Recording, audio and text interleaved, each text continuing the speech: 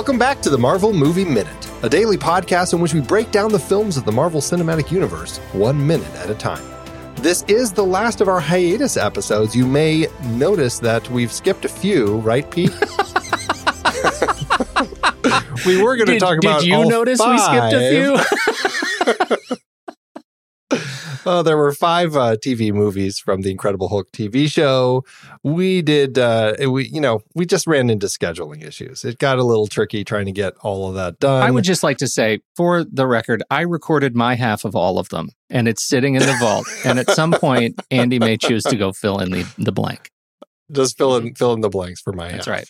That would be great.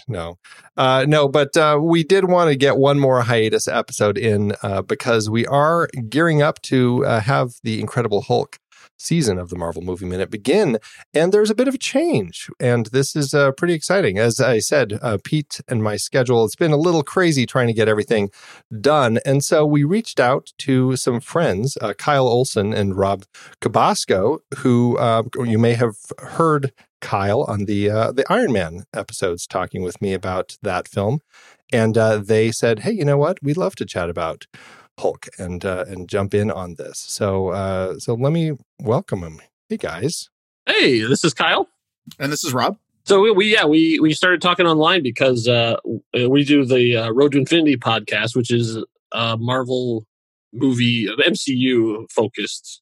So we go through all of them, and so we've done a rewatch of all of the movies. But it turns out that while we're doing our news episodes, next year is kind of a quiet year for Marvel. So when we were talking to you guys, we thought, well, our schedule actually got a lot lighter because there's only 2 movies coming out in the entire year, plus maybe some television shows. So we thought, hey, this would be a fun thing to step into. Plus, I had a lot of fun doing my part of the Iron Man 5 minutes talking about Tony Stark taking his armor out for his first spin around the block. Yeah, it was like the first, the Mark II trial. Those one, are some right? sweetheart minutes. Sweetheart minutes right there. Yeah, I was glad I got to get in there. I can't believe nobody else tried to get in there. Well, I am thrilled to have you guys here and to introduce you to all the listeners. I guess I can say I'm thrilled to chat with you guys about Ang Lee's Hulk. Are we thrilled? Well, this is a little bit of trial by fire. Like, we've seen the Incredible Hulk and can talk a lot about it, and then you make us watch Ang Lee's Hulk before we get the job. Oh, I know. It's a little bit of hazing, guys. Seriously. It is a little bit. And here's a funny problem is that I realized watching this, I had never seen this before. Really? I have an excuse. We were talking about this before the show. This movie came out 4 months after my daughter was born. Oh yeah. You were in the bubble. The weekend of my wife's birthday and my first Father's Day. Oh, wow. So I never got to the theater to see this. And I think I've only seen parts of it like on whenever it was on like Stars or something, whenever I had a subscription to that. So I this was completely new to me, and wow. So good, right? We really are grateful that we gave you this opportunity to revisit a little bit of history. Boy. Well, it's really interesting because, I mean, it took a long time to get this made. I mean, they were really trying to get this made since the last of the TV movies, which was 1990, which was the trial of the Incredible Hulk. They were trying to get something off the ground, and Gale Ann Hurd had been involved kind of the whole time. And a variety of writers and directors just kind of came through, and lots of different scripts, and some people who seemed to appreciate Hulk more and some people who didn't really seem to understand the character. There was a point where one of the writers was fed up because he felt like the people at the studio wanted it to be like a Jim Carrey comedy type of project. Oof. I don't know what they were thinking. Like, why was that a direction? I think there must have been an executive floating around, because I remember hearing the same thing about there was a Green Lantern movie that was supposed to be a flat out comedy. There was a Batman movie that was supposed to be a flat out comedy. This guy must just be going through all the studios going, guys, have I got an idea for you? Right. Shake things up a little bit. So then what they ended up with was a guy who walked around just saying, I want to make a really angry movie. Yeah. Yeah. Like, Wow. Introspective. We want to have a lot of just thinking, just watching people think. Oh. That's what people want from a Hulk movie. And we want to put one of Australia's greatest comic actors in the lead role. Uh-huh. Yes. Until funny people, I had no idea Eric Bana was funny. Yeah, he's a funny dude. Like because I saw this was the first thing I'd seen him in, like most Americans, I think, and I thought he was just a dramatic actor. Between Chopper and this, yeah. Well, Chopper is what Ang Lee saw him in, and that's like really kind of what got his name out there, because I mean that's a very much more intense sort of film, and it fits with, I guess, the anger that you get here. Right? Well, I mean, I need to say it feels something. a little bit. I need to say something angry. Controversial, and I'm going to go ahead and get it out early because I'm the guy who liked Rise of Skywalker. Are you ready? Here you go. Eric Bana makes a pretty good Bruce Banner. Oh. The problem is, the script is unperformable. You know, here's the thing. Ang Lee, I like Ang Lee. I think he's a really interesting director. He's done a lot of really interesting movies. You know, he's hard to pin down. Yeah. Well, the thing about Ang Lee, and I think this is why they wanted him to come on board, is he is a director who never wears the same hat. You know, he always likes to shake things up and do something different. And that's fantastic. You know, I mean, he's done everything from costume dramas to you know, just heavy period dramas to Westerns to kung fu movies. I mean, he's all over the map with his sorts of storytelling. And I think that's exciting. And I think that, you know, I think that all the intentions were there with what they were bringing to Hulk, as far as trying to find a filmmaker who could bring a little bit more to the story that wasn't necessarily just kind of a comic book character movie. I just don't know if it ended up kind of, if all of the different pieces kind of came together in a way that worked. I mean, I get where they were going, because I mean, there's a really dramatic story that they came up with. Kyle, you'll probably be able to correct me, with Hulk when his dad was introduced as kind of the big bad in his life. I think that came out in the 80s, that storyline. So yeah, that was in Peter David's run. And that definitely kind of fit with something that I can see Ang Lee and James Schamus kind of coming, like attaching themselves to, really gravitating to something that where they can have a real heavy story involving family conflict and kind of imbuing this comic book movie with a lot of that heaviness. And, you know, I don't know. I mean, I guess I don't mind the psychological exploration that they do here, but it sometimes feels like they're at odds with what the movie's trying to do. Yeah, I think Ang Lee could make a fantastic comic book movie. This isn't it. And I think part of the problem was the character he chose. Because when you have the name on the marquee that says Hulk, or Incredible Hulk, or Amazing Hulk, or whatever adjective you want to put in front of it, there's a certain expectation that goes along with it of a big green guy that's going to tear stuff down. And having that married with this deep psychological internal struggle, fathers and sons and that stuff, I don't think it matches very well. I think he probably could find another superhero who's much more psychologically damaged to do this one, as opposed to the one who gets green and knocks down buildings. No, I think that probably is true. And I feel like, I mean, on rewatch of this, because I mean, I've seen this a number of times over the years, and just on rewatch, it really struck me this time, and like how many kind of flashbacks we had, or dreams that we had of Bruce remembering his childhood and all of these things that just kind of, it just felt so heavy. And I'm just like, gosh, I don't know if this is really helping the story move forward in any way. And it was, I don't know, just there are multiple sequences of dreams inside of dreams, or flashbacks inside of dreams. And that, as soon as you have the Russian nesting dolls of flashbacks, you like totally lose the story. And I think that's one of the problems of this movie, is that for over 2 hours, it feels like a montage. It never kind of comes out of the credits. The momentum that they build in the credits, which I think actually is, I don't know if this is telling. I think the opening credits are some of the strongest material in the film. That they actually, like, they try to tell you, here's what we're doing here. Here's the backstory of the scientist, David Banner now, and they bring us in, and it just never gives me anything to really hang on to, right? Any sort of emotional hook. This was during the period where they really felt they had to explain everything as well. And that opening thing is like, why is he green? Well, we're going to tell you. Why does he regenerate? We're going to tell you. Like, they go down it and go through pretty much every animal in the animal kingdom that adds up to okay, but so here's the thing, though, Kyle. I don't know if we needed that, or if that's something that we don't need with the gift of history now, the gift of the MCU, with the gift of all these movies. I think there is really something to be said for Ang Lee's approach at this time, where we still just needed to enculturate folks about what they're getting into, about how they build this character, how they, what people care about in this universe. And so I didn't have as much of a problem with that. I certainly would if they made this movie now. I don't need to see the starfish. I don't need to see him breaking the sea cucumber. Yeah. Okay, so having never seen this, the whole opening sequence of telling him the story. One, I literally just sat there and my mouth was open and I was like, what is this? Right? Because take the nuance. Okay, starting a movie, a comic book hero movie, starting it with this very deep family, trauma story. Compare that to what they did with Guardians of the Galaxy. Right? Like, so much better storytelling, so much more emotional and not comical, just very heartfelt and real. So that whole thing was just crazy. The thing that got me is, though, and I know you had the Star Wars reference, which is great, because here's what bothered me. This whole thing is crazy, right? And I'm sitting there going, what is going on? We have a time jump.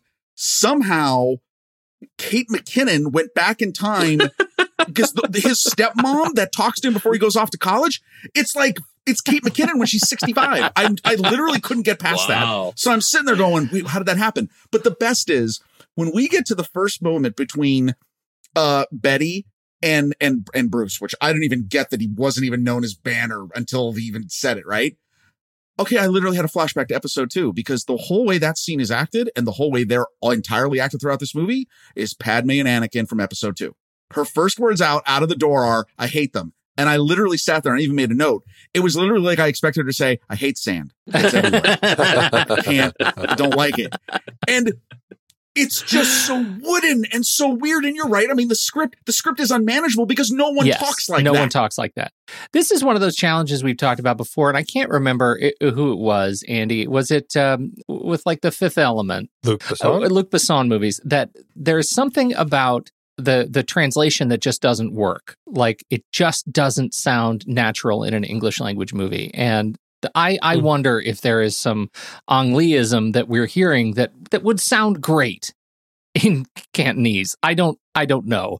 But I just... Well, I mean, that's saying that he wrote the script, which he didn't, so... I think that there is an issue with just hearing what sounds wooden and being able as a director to say, that's not good.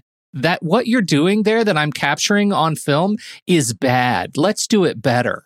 Let's find new, different words. I think he got what he wanted, though, because everyone is playing at the same level. Like, everyone's at a 3.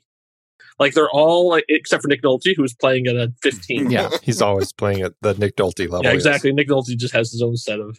But every single person, except, like, they'll go up to maybe a 5. Like, that's your Josh Lucas.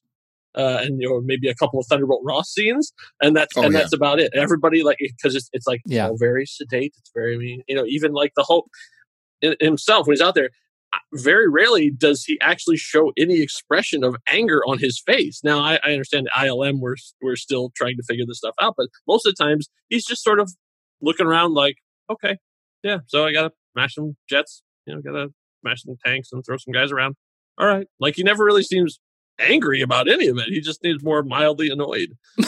I feel like that comes from, I mean, I know that they picked Ang Lee for a lot of reasons because he can direct really interesting things, but I just feel like it's just like, I don't know if I completely agree with your push on that, Pete, because I feel like it's Ang Lee directing an Ang Lee movie, but I don't think that necessarily works as a comic book movie, and I think that's the misstep. I think we're making the same point.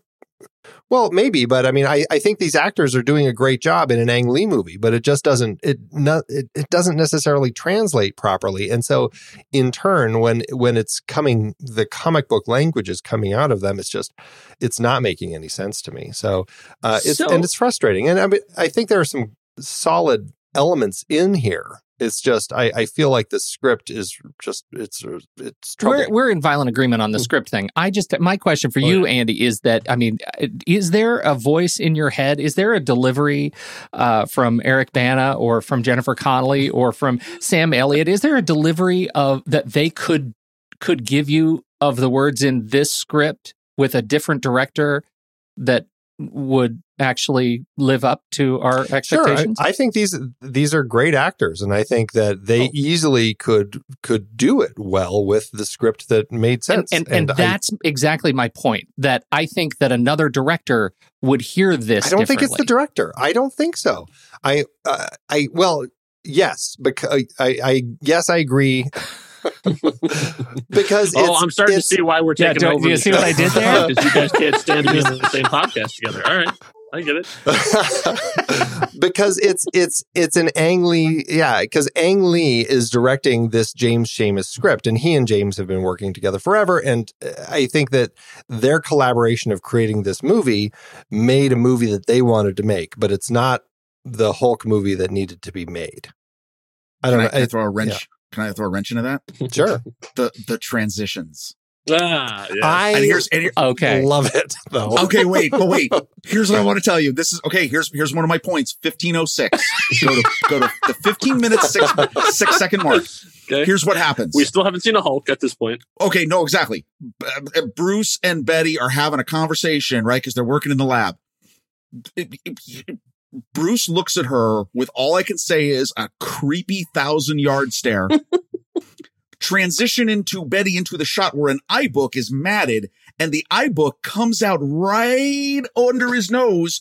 So now he looks 1,000 times creepier. And now she's in the shot and he's just looking at her and I was uncomfortable. Like I literally sat there and went, yeah, dude, what are you doing? What was that?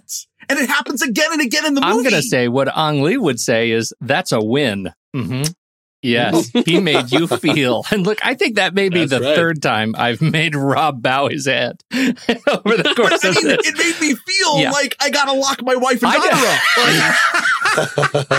up. Well, if you ever watch the Ice Storm, make sure that you're alone. Smart. I want to say again, controversial position. This movie is edited and cut together aggressively comic-y, and I am here for it. I loved everyone, all of the split screen and the weird matted transitions. I thought they were hysterical. I'm a fan of that as well. I thought that was great.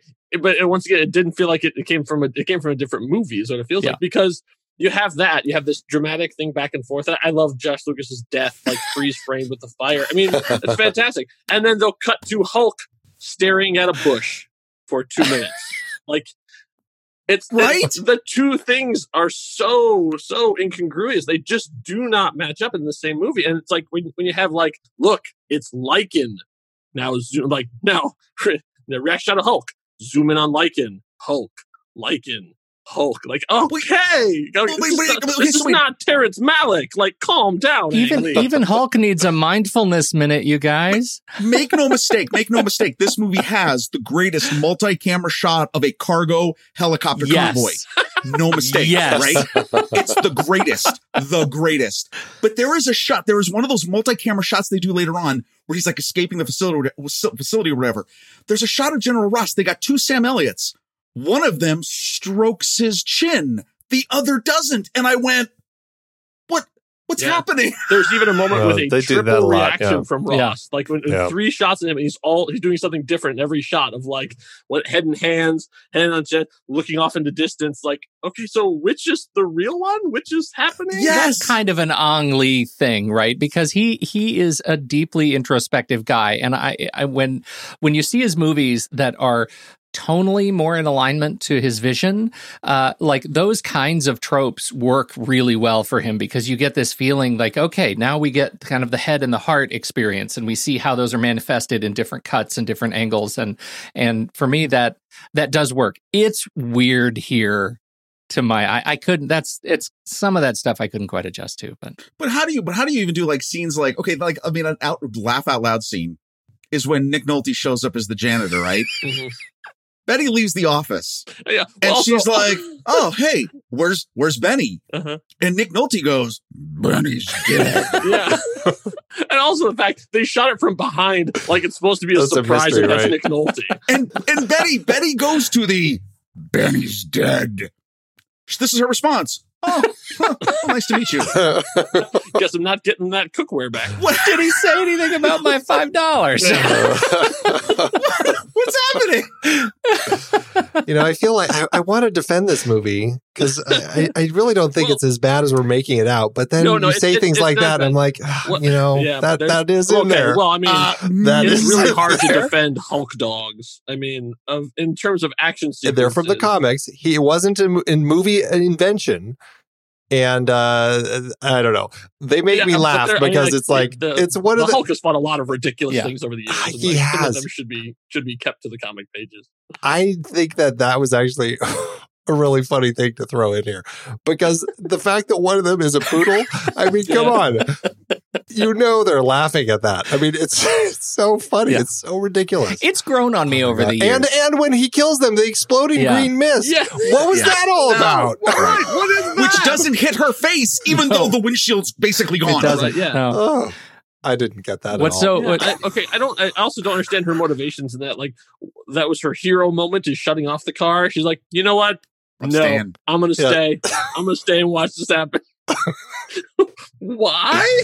It was just, morbid fascination. I don't know. I guess so. Like she wasn't, she's a scientist. She wasn't even taking notes. Come on. Taking pictures or whatever. Yeah. I have a comic question. I need somebody to straighten out for me. Okay. Let's talk about I'll try. Nanomeds.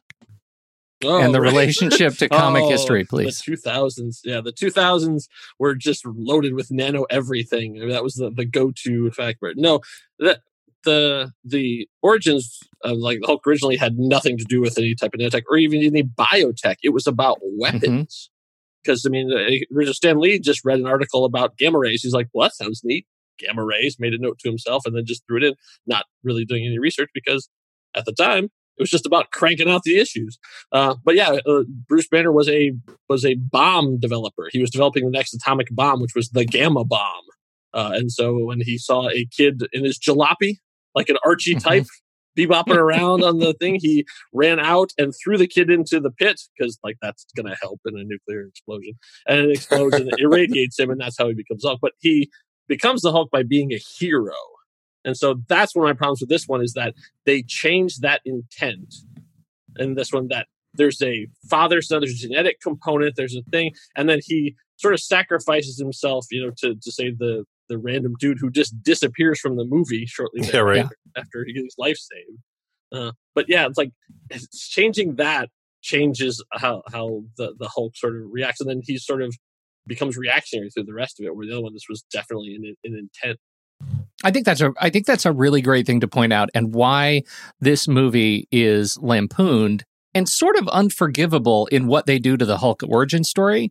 Because I'm all about like taking liberties with origin stories and like have some fun with them. But this one, I sort of feel the same way I do when Zack Snyder had Superman break a neck. Right? Like that breaks a fundamental, like a core character element for me personally that is I don't want to say untouchable. Like everything is, you can play with everything, but that's one that broke an identity of Superman that was core to who I understood him to be. And this one, and you can see Rob. The listeners can't see Rob smiling because he knows how much I have gone on the same point about Man of Steel and how fundamentally it misses the point of Superman.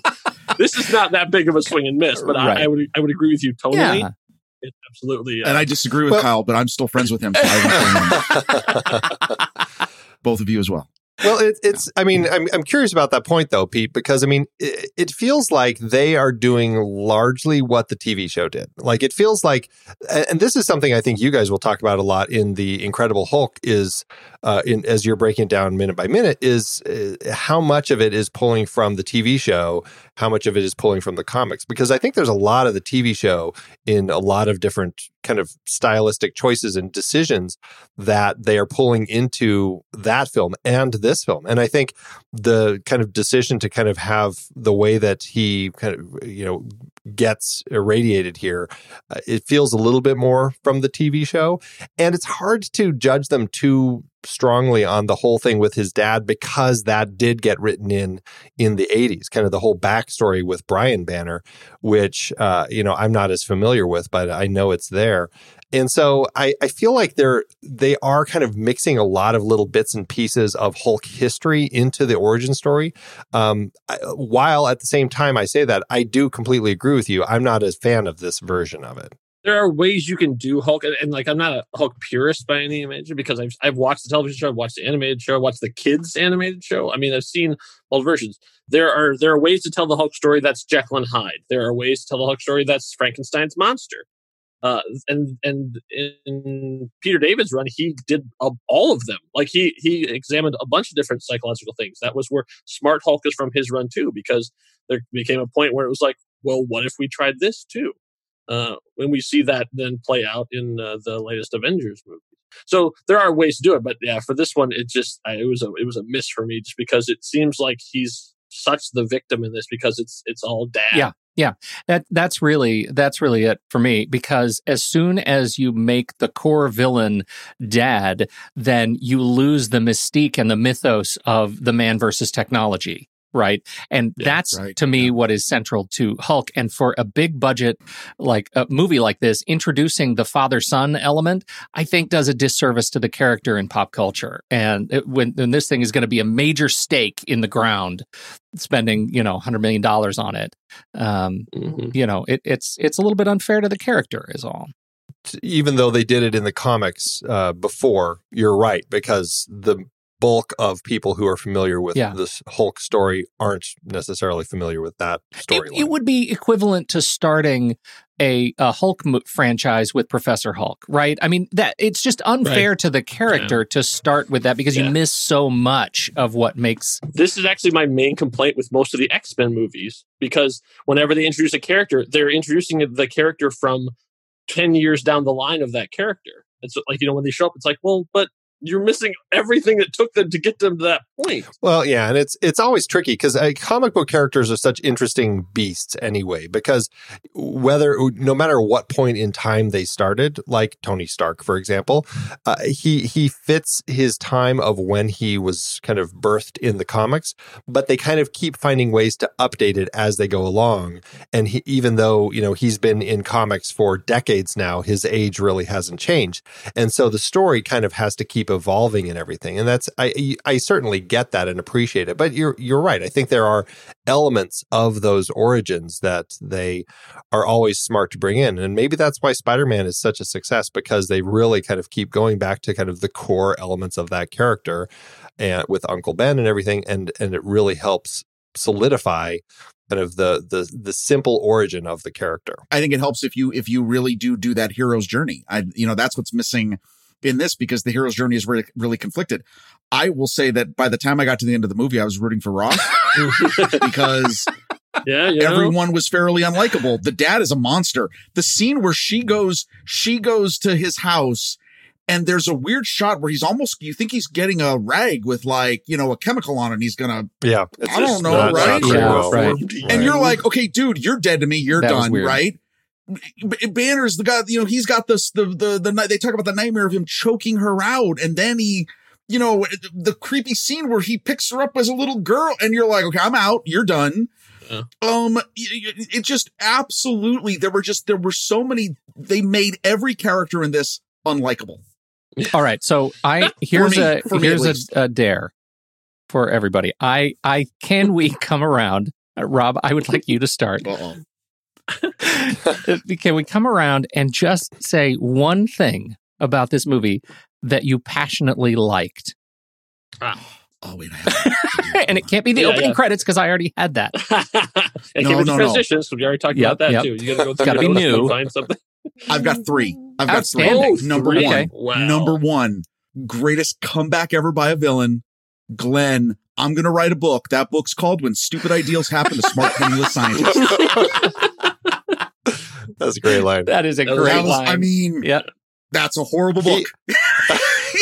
I don't know which of the three screenwriters wrote it, but kudos. That was a great line, right? Second thing is when she goes to Banner Dad's house, she passes Fillmore's house from Cars.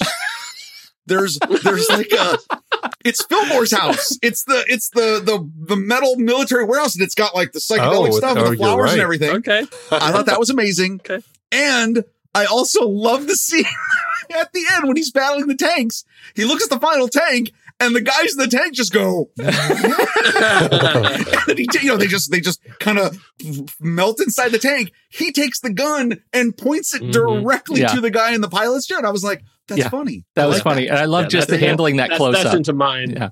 My favorite thing would be that fight too. That desert Hulk versus tanks in the desert. Yeah, I think that's some of ILM's best stuff they did. I think some of the best effects in the movie. And it's because it excels the story. And the only time the Hulk has any character is in that scene. And also, like, he pulls the barrel off of the one tank and then walks around and he's sort of like hitting it in his hand. I was like, that's like the first like human type thing of we've seen the personality this whole time where he's not just running or screaming at some people. All right, I got a few. Despite what you say, and no matter how much fun you're going to make of me forever now, I still love the Gamma Dogs, and the fight with them. It makes me laugh out loud every time I watch it. I'm sure that's not what they're going for, but because of that, it ends up working for me. Ang Lee somewhere is saying, "Wait, you laughed at that?" Yeah. Okay, so that's one. Josh Lucas, I think, is a fantastic Glenn Talbot, and I can't imagine they would ever pull anything from this film into the MCU. But if there was one thing, I would love to see him. And of course, he's dead, so it doesn't make any sense. But still, he really just kind of did a great job as that character. So I really enjoyed that. And then a character moment that I think worked really nicely for it fit for Ang Lee, it fit for Hulk. I don't know. I really liked it when Hulk flees the desert base and he's running and he starts doing his Hulk leaps and he's kind of jumping. And there's a moment where he lands on the sand dunes and kind of rolls down a little bit to get himself back up and take off again. There's something about that just felt so kind of real. And I just really enjoyed that little moment there. I think, Andy, that's what I would pull out too. It's that whole sequence. I think they nailed Hulk travel in this movie, right? Yes, the jumping, absolutely. They just nailed it. And what better director to nail that kind of travel around the world than Ang Lee? I mean, this is some of the best stuff in this movie when Hulk is jumping around from scenic location to scenic location and everything sort of slows down and you have the wind and the character model of Hulk when he's in the air and you have this, I don't know, it's like a 4-second sequence where Hulk is flying and he's using his hands to kind of guide him against the wind. And it is just like, it is every bit Crouching Hulk, Hidden Dragons. Like it just feels so good to me and so authentically Hulk. Like I think they just nailed it. They got it just right. I think all of those battle sequences there are a real dance between patience and silence and violence. And I think the way he navigates those action sequences is superb. And it's sequences like that I think give, it elevates this movie beyond what it has become lampooned to be. And the Gamma Dogs, I'm with you, Andy. I had fun with the Gamma Dogs. I love making fun of the Gamma Dogs more than I love like fighting on behalf of them. So that's not going to change. But I do have a good time with the Poodle. And Danny Elfman's score is fantastic. Already said the editing is amazing. The way the frog explodes. I'm going to drop the mic on the frog explosion. That was horrible. And their reactions to it, pure science. Oh, get another frog. I think my favorite line in the movie is afterwards where I can't remember the exact line, but where Jennifer Connelly is basically saying, well, Betty Ross says, if there's ever a plague of frogs, Oh, we'll be the ones that come. Yeah. Can we have some commentary on Jennifer Connelly's Betty Ross? Are we in favor or are we not? I think Jennifer Connelly is fantastic in everything she does. Yes. I've loved her since The Rocketeer. I think she's great, but and she is, I think, doing exactly what she was asked to do, which is play it at the same level as everyone else. I think she's the one who comes across the most human of the whole thing. I mean, Sam Elliott and his mustache pretty much playing the same note all the way through. That's what he's hired to do, and he did a great job of it. You can see Josh Lucas is having some fun, and who knows what planet Nick Nolte came from. But well, I think according to John Hodgman, Nick Nolte is actually Quetzalcoatl in human form. So. In this movie, that finally makes sense. I have to say, like that final, I think Jennifer Connelly is. I think she's exceptional. I think she's just great. They caught her just right before bed in every scene. Well, the thing about her though is she carries an intelligence, and that's what I love about Jennifer Connelly. And I think it'll be an interesting thing to look at Betty in The Incredible Hulk with Liv Tyler, because I'm not saying that she doesn't carry intelligence, but I think Liv Tyler carries emotion a lot more, and I think Jennifer Connelly definitely carries more of that intelligence. And it's really interesting to kind of look at Betty Ross through those two different spectrums because of the way that she was largely written, especially in the beginning when it was just such a kind of typically sadly written female character of the time.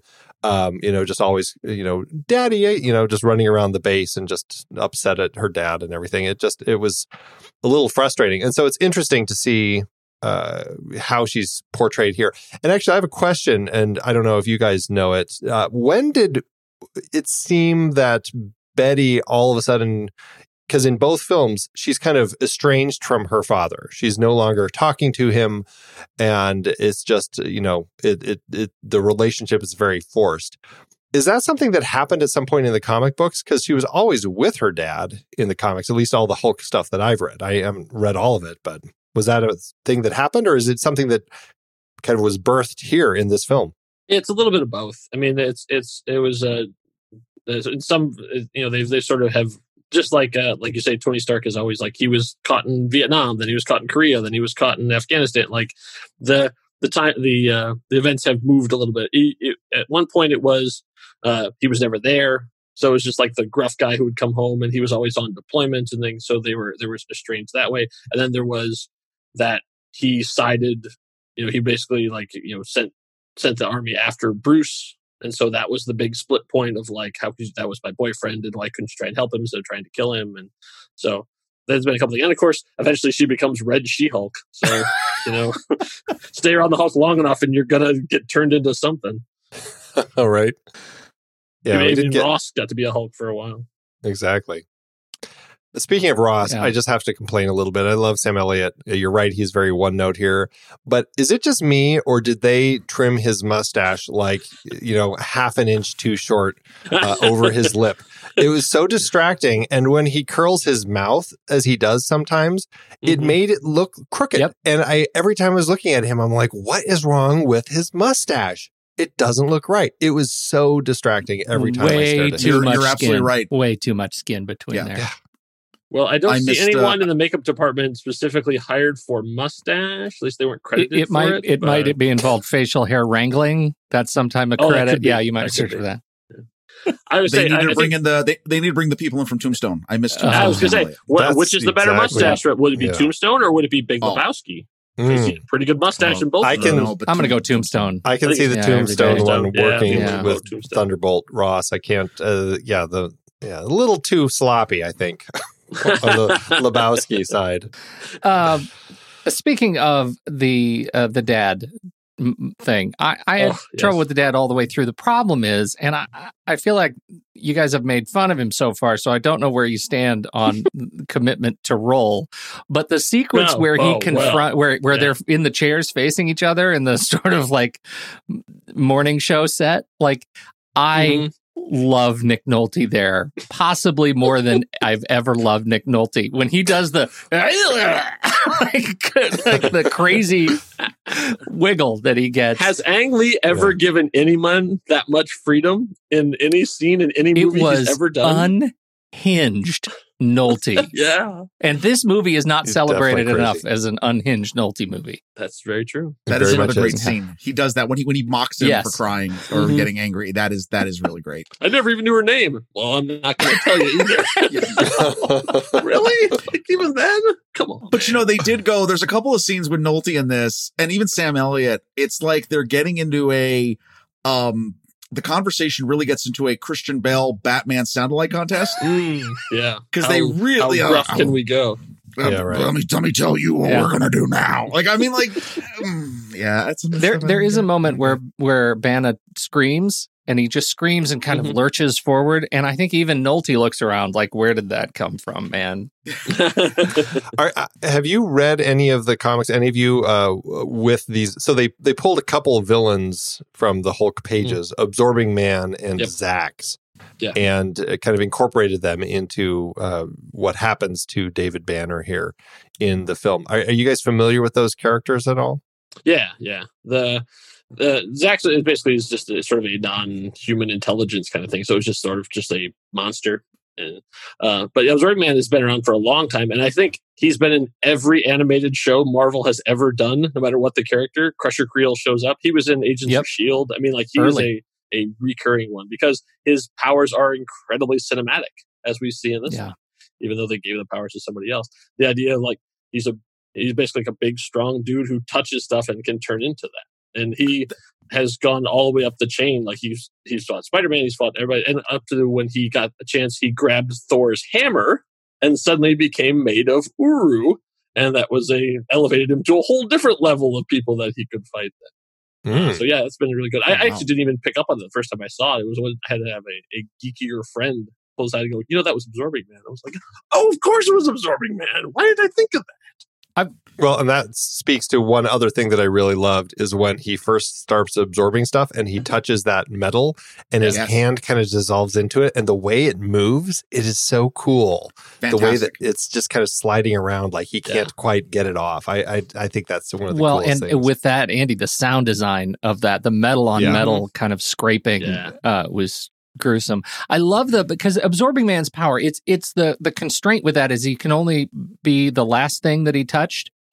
Right. And I've always loved that. It's one of my very favorite. I mean, you say cinematic, truly, like, it is the greatest archetype of superhero-dom, right? It's this incredible ability, this incredible power, and this incredible constraint. Like, you have to have such patience to wield it. And so I think that's one of those characters, like, just being a side character in all of these different properties has always made me a little sad. I'd love to see him given more screen time. He had a long run on Agents of S.H.I.E.L.D., but they still. But it was always kind of the end, they kind of made him into like a junkie where he had to touch the stuff. Exactly. I was not crazy about that arc. Yeah. I was really hoping with Zax, kind of the lightning guy, that part could have been, because that seemed like a really cool fight for Hulk, right? Fighting electricity, basically. I loved the idea of that.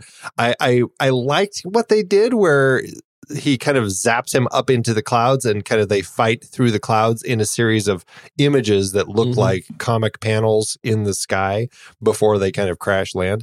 I liked the idea of that. It looked really cool and it's beautiful just to look at, but it's like that took everything out of that fight that I wanted in the fight. Yeah, it loses a lot of momentum. Yeah, I mean it's a good trope in terms of that, because that's what you do is you take the hero and you put him against a villain that they can't defeat using their main ability.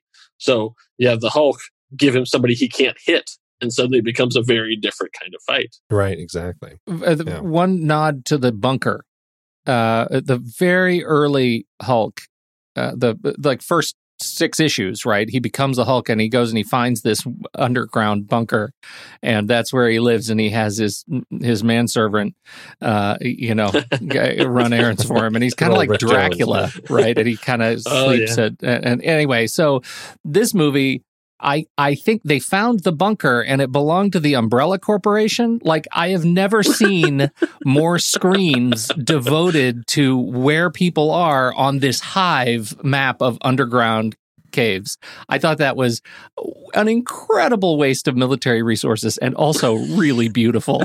Well, this whole movie is a waste of military resources. I mean, like, I understand that this whole movie takes place over like a week. maybe 2 weeks. But the first time they fight him, they shoot a bunch of times. It doesn't work. They're like, "Sir, what should we do? Have we tried more bullets?" Okay, well then definitely more. I mean, when they're at the end, they're still shooting him. It's like, guys, Yeah. like I know that like the military does not known for their creativity, but you did the foam thing. We could try Yeah, I the was foam gonna say, they thing got again. foam. It worked pretty well. That held him, right?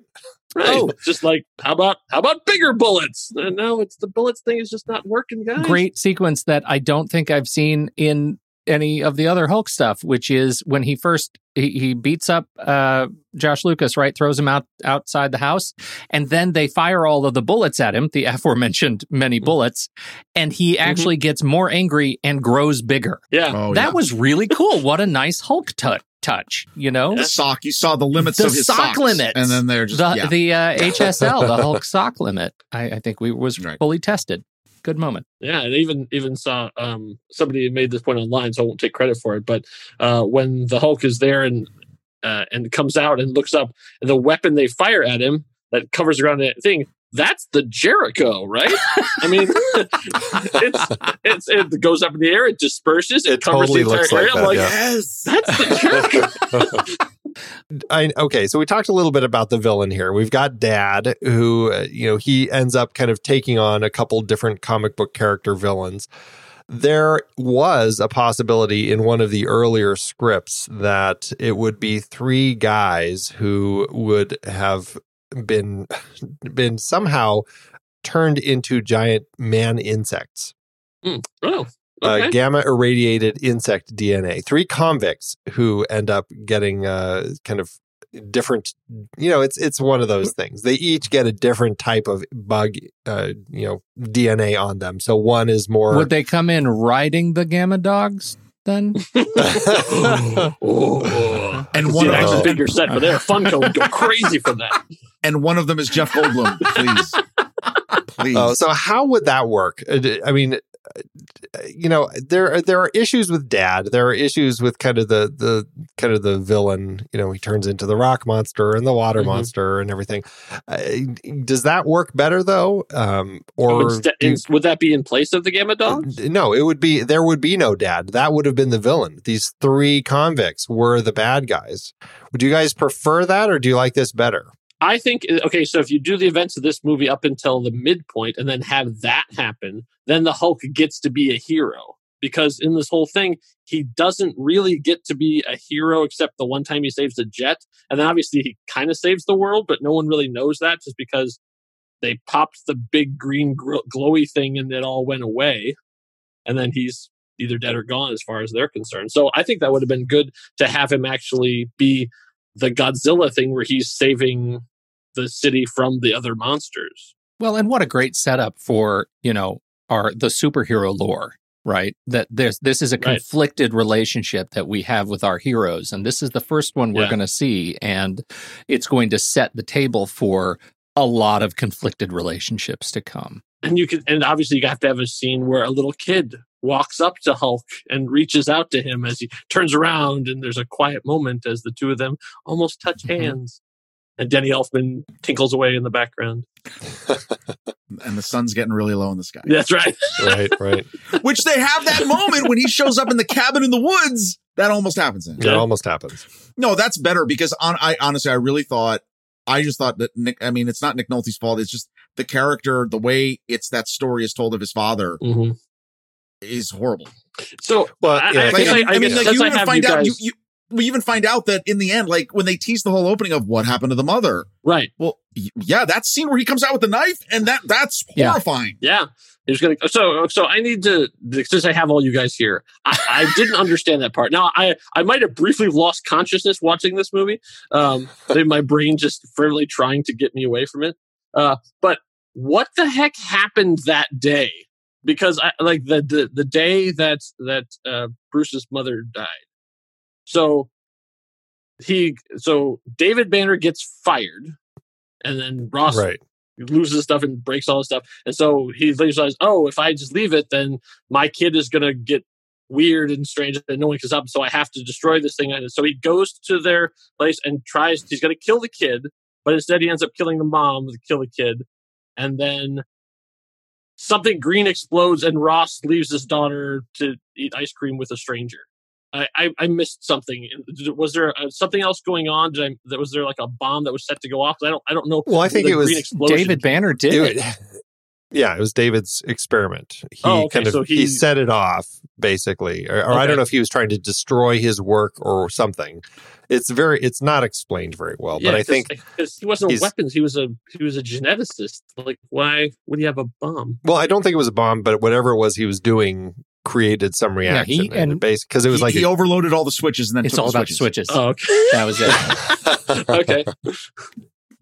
Yeah, it's poorly executed. It doesn't make a whole lot of sense as to what happens or why it happens, or did it affect other people, because it looks they shoot it in a way where it feels like 50s atomic bomb footage, where you're watching into the old little village in the middle of the desert as an atomic bomb blows up and it destroys everybody. I mean, it's totally shot just like that. It's just so you're assuming, does everybody get irradiated by the green cloud that just went off? Do they get turned to dust? And the only reason that we have David and Bruce left today is because they had been sort of prepared, like they had the whatever but inside. Betty was there. Betty was there. Oh, you're right. Betty was there. Now it's and totally her dad. foiled. It's like And then that's another aspect that I really didn't like, the fact that they all ended up kind of so conveniently coming from the same childhood. What are the odds? And do we? I really thought when they go in the bedroom, when he takes his mother in the bedroom, like, you never know what that is. Like, what does he do? He's just like, honey, we got to kill the kid. Right.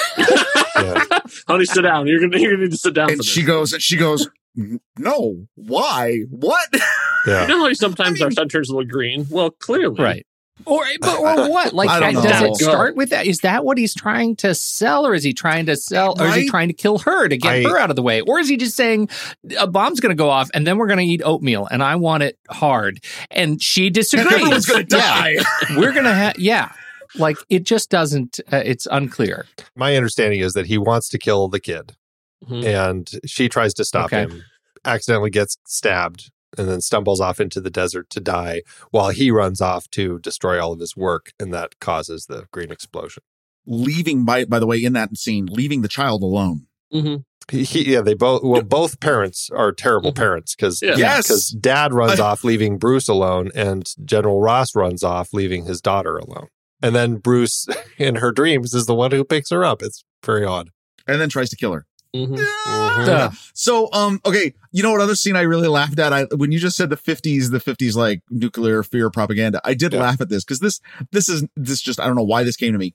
The scene at the end where he pops up in downtown San Francisco towards the end, and they're going to all the different shots of all the military, the police, and everyone pointing the gun at him, and she's coming down the mountain.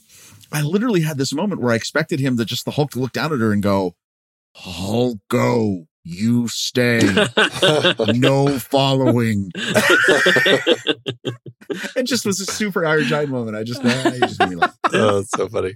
Yeah. But I'd forgotten that the end of the movie has him in some vague South American country. Fascinating. Speaking of the language too. With the worst fake beard ever. That was terrible. Right. Terrible fake beard. It is. But knowing that Incredible Hulk starts with Bruce on the run in a South American country, I was like, oh, okay, they really did sort of like lightly make it a sequel. They, a little bit. It was kind of tied in, because Hulk in the jungle is a kind of a nice visual. It unfortunately, I mean, and I'm sure you guys will talk about this quite a bit, but I mean, Universal did not move quick enough getting their sequel off the ground that they had been wanting to do. And so Marvel ended up getting the film rights back, and that's when they began. And so they didn't, it's frustrating because it's kind of a sequel, but it also is very much a reboot. That's how they kind of saw it. And, once Edward Norton gets involved in projects, he really likes to kind of throw his creative hand into it and muck things up or make them better, or however you see it. I think that he and Louis ended up really kind of, just kind of doing a film that I think doesn't feel, I don't know, it's tricky. It feels like it could be a sequel, I guess that may be why it works, because it feels like it could be a sequel. It doesn't necessarily feel like a straight up reboot. It's not an origin story. So I think to that end, maybe it works in both ways. I don't know. I'm coming around to the idea that though we have the technology, I don't know that a solo Hulk film is possible to make it really be that good. Like, I think it's just it worked as a television show. It worked in an ensemble, but like I'm not really I like Mark Ruffalo's version of it, and even if they decided to revert Smart Hulk back to Flash thing, I guess I just don't really see that there's a good way of doing it and have people be satisfied with it. I'll be interested to see. Well, yeah, it's earned. I will be interested to see what they do with Smart Hulk. I think that they've just turned the archetype on its ear. Right now, he's got a whole new conflict, and there is a lot to explore in this particular thing. I hope they don't give up on it, because I would love to see what Ruffalo is able to do with a character like this. I think there is a lot of headroom to play. I mean, I'm curious how much more they're planning on doing. Like, I haven't heard anything. Like, has Mark Ruffalo said he's going to do much more? I mean, I know She-Hulk is coming. Yeah, that's the X factor out there. Right. So that might be where in that, or because he's the one that we have not really heard one way or another. Yeah. Like, the rest of them have said we're done, or we're out here, or we're moving to Disney Marvel Plus. Doesn't want to have anything to do with them, But I mean, like we've been on Road to Infinity, we've been revisiting all the Spider-Man movies. So we've been going back through, and I would say it took them 5 tries to make a great Spider-Man movie. The first Sam Raimi one was a solid movie, but like Homecoming is better, and they had 2 tries to make a Hulk movie, and the first Ant-Man movie was better than it. I mean, at a certain point, you kind of go, yeah, maybe it just doesn't work. Like, they did how many 4 seasons of the series, and it was great, and that's what people remember because they're still making references to it, and yet here we are with the Hulk as a team player and better than he's been in his solo movies. So let me ask you this: on the Hulk green scale, where does the color of this Hulk rate? I will say there's no paint getting rubbed off. True. Yeah. Very true. All right, there we go.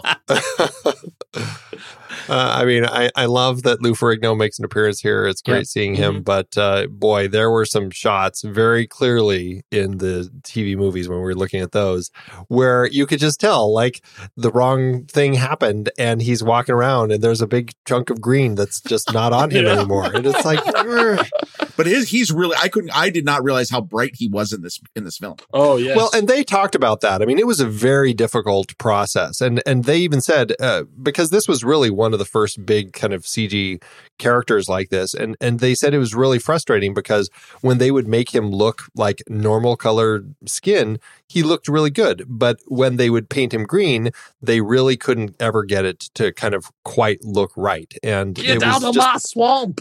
Yeah, it was really frustrating for them. And so I think it was a good learning ground, I guess, to that extent for ILM to play around and start figuring out what they needed to do so that by the time the Incredible Hulk rolled around, everybody had a much better sense as to how to do it right. Well, that Hulk is cut. So clearly he's been doing a lot more, to try and get more definition, less bulk, right. Right. Long and lean muscles. A little more, lean. That's little more targeting the specific. Yeah, exactly. Is this that also Brad Pitt and Troy look? Oh wait, speaking of that, I will say it made me laugh. Why is the one scene where he's in the cab when he fights off the dogs and he loses his pants? Oh, this is a good story, actually. I mean, because there is a reason. Is it Ang really? Lee wanted him naked. Ang Lee said, like, I want him naked. I want a naked fight. And the other was like, whoa, no. Like, Hulk doesn't get naked. So that was the compromise, is he can wear briefs and they get ripped off during the fight. Wow. So, but and they say, and actually they pointed this out in I think it was the Everything Wrong with Hulk video. And there's in that fight through the Hulk dogs, and this would be a great note to end on. In the through the Hulk dogs, he punches one of the dogs in the nards, and so some ILM technician had to animate Hulk dog nard. Nice. Of course. What'd you do today, honey? Right. That is the place. That's the place to end on this movie. There it is. Yeah. Well, everybody, it's a movie that made money at the box office. It did? This was one of the top films of its year. Absolutely was. Yeah, it was a big success. And everyone except Rob has seen it. Yeah, apparently. It's a problematic film. It's interesting to look at. There are things that work in it, as we've said, but it's a rough ride. It can be rough, and it was rougher for me this time, more so than it had ever been before. And that's I don't know. It's kind of frustrating, but I'm looking forward to seeing what you guys end up doing with The Incredible Hulk as that one continues. We are very excited about you guys coming in and taking over the season and bringing your expertise and commentary to the Marvel Movie Minute, and thrilled to be working with you, and can't wait to see what happens as the season unfolds. It's going to be a good time. We're looking forward to it. We've already started putting some stuff together, seeing how it works. Obviously, we'll be a little bit different from what you guys did, but hopefully we'll do you proud. And we won't break what we let to. We won't. I was just going to say, and try not to break anything. Yeah, as long as you leave lots of room for Rob to lower his head in prayer or embarrassment. I mean, whatever. No, we're really looking forward to it. It's going to be a great season, and it's going to start probably in about a month. A little, because of everything, all the shifts, we're running a little bit behind, but it'll probably be February when these episodes start dropping. So everybody keep tuning in and enjoy. And thank you guys for taking on this monumental task of talking about The Incredible Hulk 1 minute at a time, and for joining us here on the show to talk about Hulk today, everyone's favorite. Puny human. Until next time, true believers.